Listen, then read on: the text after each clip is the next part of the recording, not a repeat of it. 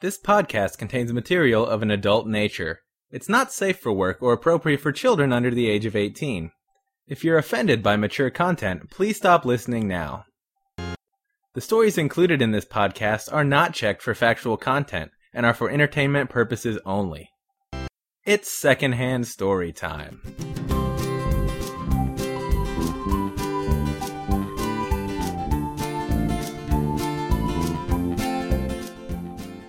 Hello, and welcome to episode 50 of Secondhand Storytime, the show where we tell stories we heard from someone else. I'm your host, Will Kistler, and I'm happy to be joined this week by a guest from way back in episode 2. I think he went by Black and Salty back then. Today I'm just going to call him Brian.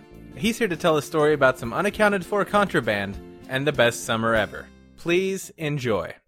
Alright, and I'm happy to be joined once again by my buddy Brian, or I believe his alias last time was Victor McBlack and Salty. Yes. Mr. Black and Salty, welcome back. Oh, it's good to be back. And so it's been a while since you've been on the show, so I'm glad to have you. Yeah, it's been a while. I haven't really heard anything worth telling until this last weekend. Yeah, and I'm actually quite glad that you thought of me when you did hear this story over the weekend. Oh, definitely. And I know you got in touch saying you had something good, so I'm all ears. Whenever you're ready, jump on in.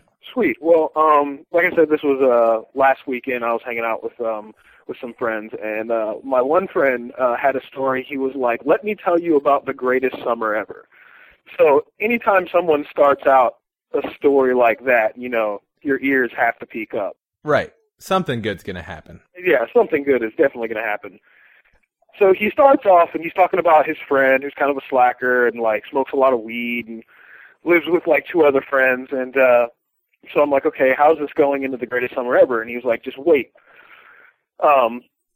So this friend is, he smokes a lot of weed, and he becomes friends with his dealer, like really good friends, which just doesn't sound like a good idea to me. Like, I think you should know your dealer, right? But you shouldn't be friends with your dealer. You know, right. It just seems like a bad idea. Like maybe you shouldn't be hanging out, you know. Your dealer's the guy you call if you need drugs, not the guy you call if you want to see a movie but don't want to do it by yourself. Exactly. Totally. And I guess their relationship or whatever progressed to, you know, they became friends, and he was his dealer and he was his friends. So eventually ended up that this guy, you know, kind of moved up through the ranks and had like a small like crew of like, you know, high school dealer kids that were underneath him. Okay. And the friendship progressed that these kids started dealing off of Andrew's friend's front porch. Also, not a good idea. Again, this is something I would not be okay with if it was happening at my house. No, I would not be either. Like, and I'm not a big drug user, but you know, dealing. Like, I'm not going to tell someone, you know, to quit if they're smoking at a party.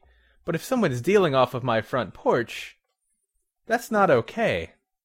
Exactly.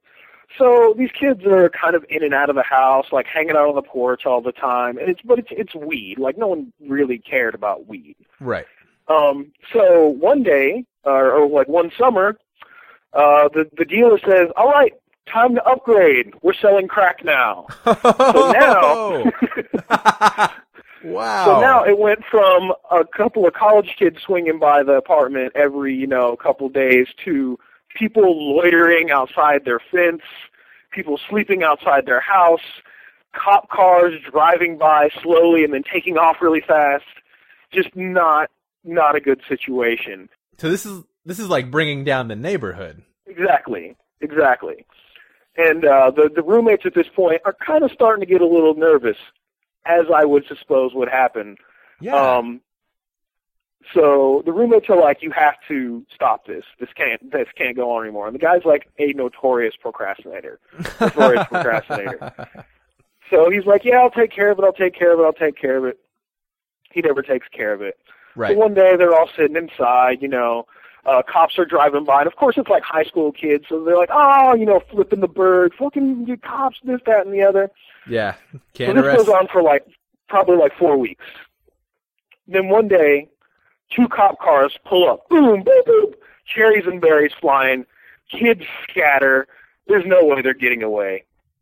Luckily, the door was shut and locked. So the cops arrest all of the kids Oh, you mean luckily because the kids couldn't run in the house. Exactly. And then the cops wouldn't come in and toss the place. Exactly. So, and the way Andrew describes this is awesome. He says, so a cop comes to the door, a cop not in uniform, in a suit with his badge around his neck, knocks on the door and is ultra polite. So this isn't just like a beat cop who happened to notice some suspicious activity.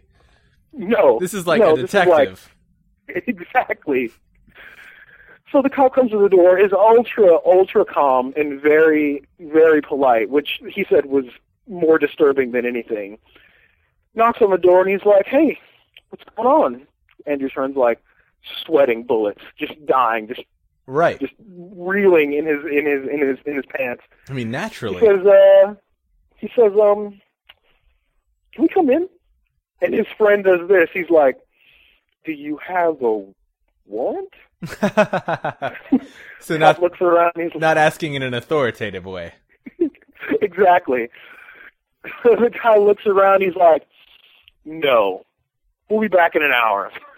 Oh he shit! Saunters off of his porch, gets in his car, and drives away. Andrew then gets a frantic call from his friend. Says, "We need you to be over here right now." So they ransack the house and find a kilo of weed under somebody's bed. That seems like enough to get in serious trouble for. Exactly. Again, most of my knowledge comes from watching TV and movies, but kilo seems like a lot. It's like what, 2.5 pounds? That's a brick. Yeah. So they find this kilo. So Andrew comes over. They find this kilo. Andrew gets a frantic call. He comes over. He says, his friend is like, "Put this in a nondescript bag and leave." Andrew's like, "Okay." Puts it in the bag, leaves. At this point, Andrew says, "And thus begins the greatest summer of my life." I believe I can see where this is going. He was like, "We made space pizza, space pesto, magical, any kind of baked good you can believe. We had weed for breakfast." Wow, so they never got it back from him. They never got it back. They were like, "We're taking this." Wow. That's I mean, good for him. That's a lot of pot just to have around. A lot of pot. Wow. Yeah, I could see where he would have the best summer ever. That reminds me, I actually know a guy who had a similar experience, but it led to the least productive academic career ever. See, that's why you have to do these things in the summer when you have nothing to do. This kid was a freshman when I was a freshman, and all I knew about him, this is, I guess, is secondhand too, because all I knew about him was that he was high all the time. Like, I never saw him when he wasn't high. And what I heard was his roommate had been a pot dealer, and then he came to the school where you and I met, and decided he didn't want to deal pot anymore. He didn't want to get in trouble, didn't want any problems, and just tired of being a drug dealer, time to get an education. Yeah. And so he says to the roommate, who's the guy I knew, there's 5 pounds of weed in the fridge. Help yourself. We actually were both in the band. He played trombone, and I would see him smoking up in a corner before practice. And someone asked him if that interfered. He's like, "No, man, I need this because then time slows down and I can move my slide faster." And then about 6 months later, his parents realized they were wasting their money and pulled him out of school. Oh, weed does not give you superpowers. No, it sure doesn't. But, wow, I'm glad it worked out well for your friend. I mean, yeah. From the setup, that's a happy ending. That is a happy ending. Got all kinds of free drugs. Didn't go to jail. Yeah, not going to jail is good. Well, thanks for sharing that. That was a good story. Yeah, well, thanks. Thanks for having me on again. I'll be sure and spread it around. Listener feedback time now. Thanks to Diva Dog for leaving comments about several stories. She must have been checking up this week. The most recent was about last week's episode. She says, "I'm with you, Will. Hopefully the couple was just trying to make the guy feel bad and didn't actually put the dogs down. Seems you'd at least need a vet's word that the dogs were sick before you could put them down. Diva Dog, I'd really like to hope so. But who knows? People have done stranger and meaner things. That does it for this week's episode. Thanks to Brian for sharing that story, and thanks to Diva Dog for leaving comments on the blog. If you'd like to leave comments on the blog, head on over to secondhandstorytime.com. While you're there, you can find subscription links either through RSS or through iTunes, or links to our Musician Gummery or the license, which is the Creative Commons Attribution Non-Commercial 3.0 Unported License. If you'd like to find us on Facebook, we're at facebook.com/secondhandstorytime. If you'd like updates through Twitter, head to twitter.com/secondhandstory. To get in touch with me, either with a story idea, longer feedback, or something you just don't want to post out in the open, write to Will at secondhandstorytime.com. That does it for this episode. Thanks for listening. We'll have another one next Thursday.